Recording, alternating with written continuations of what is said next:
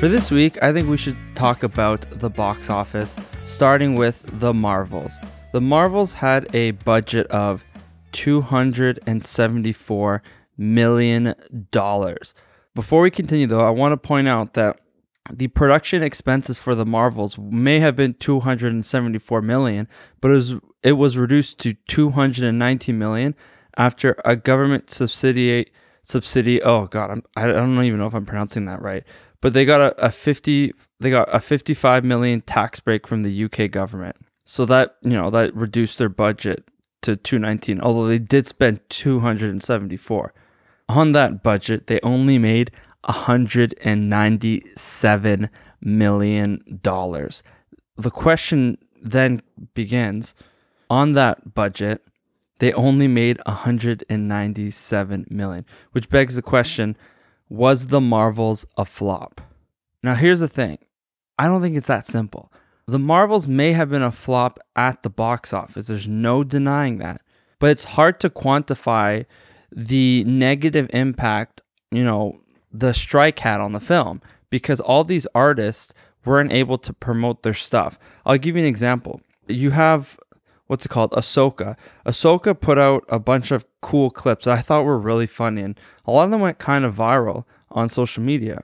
You're naive to think that if Nia DaCosta, who is the director, Brie Larson, Iman Vellani, who is probably the happiest Marvel actor you have out there, I forget the name of the actress who plays Monica Rambeau, but she couldn't promote it. All these people couldn't promote their own films. They couldn't go on Jimmy Fallon or Kimmel or do press tours to get people to want to see it. I know Iman Vellani alone has won a lot of people over with how hyped she's been for Marvel in general. Like her little arguments with Kevin Feige about which universe the MCU is set in, 616 or whatever number she said. It matters, I don't know if it would have given them like 500 more million, but I think they would have probably made a profit. So in that sense, it's unfair to judge this film on the box office. No one could say one word about the projects they were working on. And the strike went on for a while, so they couldn't even do any promotion leading up to the film. After the film came out, there's nothing the cast for the Marvels could have done. I went to go see Fan Expo, and Zachary Levi was doing a talk. He couldn't say anything about anything he worked on. He was dancing around each project. Like, he literally could not say any words connected to something he's been in. That's how serious the strike was.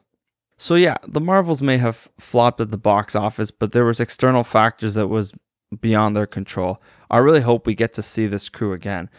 They were good. It was a good film, it was a fun superhero film. It wasn't that serious. It wasn't that it wasn't one of those, how do I put this? There's a tier of films, of superhero films, that I think belong in like a category where, they could win awards. Like the high tier of superhero films. You got your Logans, you got your Infinity Wars, Across the Spider-Verse, Into the Spider-Verse, all those animated films, the gold standard of superhero films. Did I think the Marvels were in that tier? No, I don't. But not every movie should be in that tier because we want to experience different kind of films. Sometimes we just want to go to the film, have a good time, not have to think too hard. There's value in that.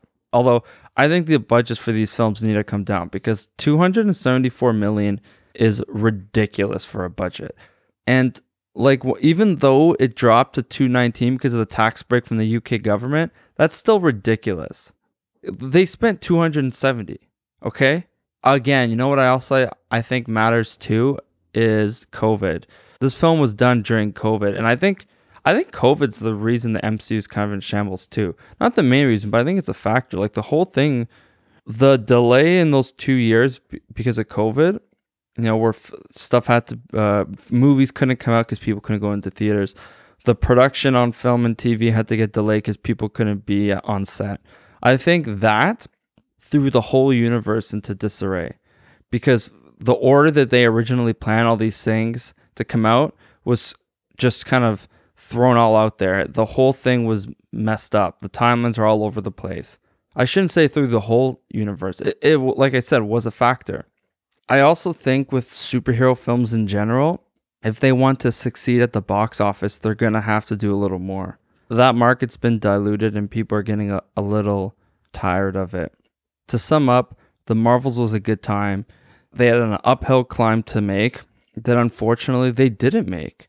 It sucks. I want those people to succeed. They all seem like great people. Nia DaCosta alone, that's another thing I totally forgot. She did a bunch of interviews where she talked about how she got all this inspiration from video games. They went viral. People loved what she had to say about all these games. Final Fantasy, Zelda. That alone would have brought people to the box office. But it's too late now. The interviews are just coming out. And the film's already been out for months. Like, it's too late. It's over. Sorry. It's just really too bad. Another film that I think suffered from the same external factors as The Marvels was Killers of the Flower Moon, the latest Martin Scorsese film. That film was supposed to be in production around COVID, just like The Marvels. It got pushed back, all these delays and stuff. And the same thing with The Marvels. When Killers of the Flower Moon came out, they couldn't do any press for the film. Because every time like a big director has to do press for a film, he just bashes the MCU or the CBMs, and then people get all riled up, and then the interview circulates all throughout the internet. It's like clockwork. Every director has to bash a CBM when he has a movie coming out. So Killers of the Flower Moon had a budget of $200 million.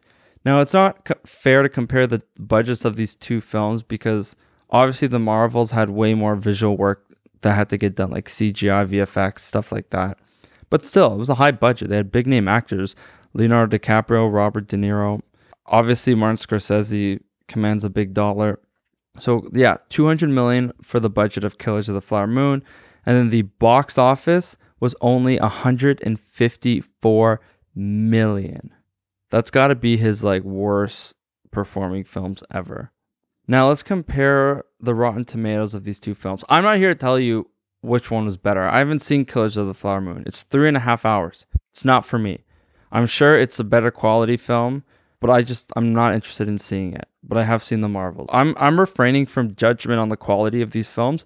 So we have The Marvels had 61% critic score on Rotten Tomatoes and an 82% user score, while Killers of the Flower Moon, not surprisingly, did 93 Rotten Tomatoes score for critics and was pretty close with The Marvels with a 84% user score. So both these films were okay. They probably could have at least had 400 million, now that I think of it.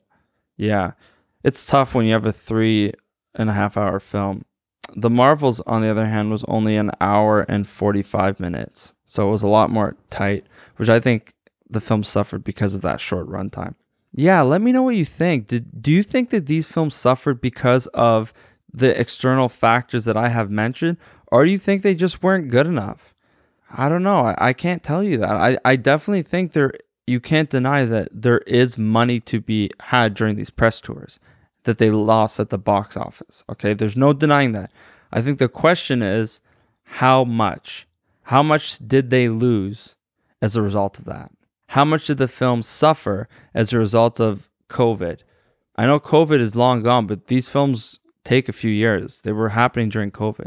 Let me know in the comments what you think. Can't wait to read it.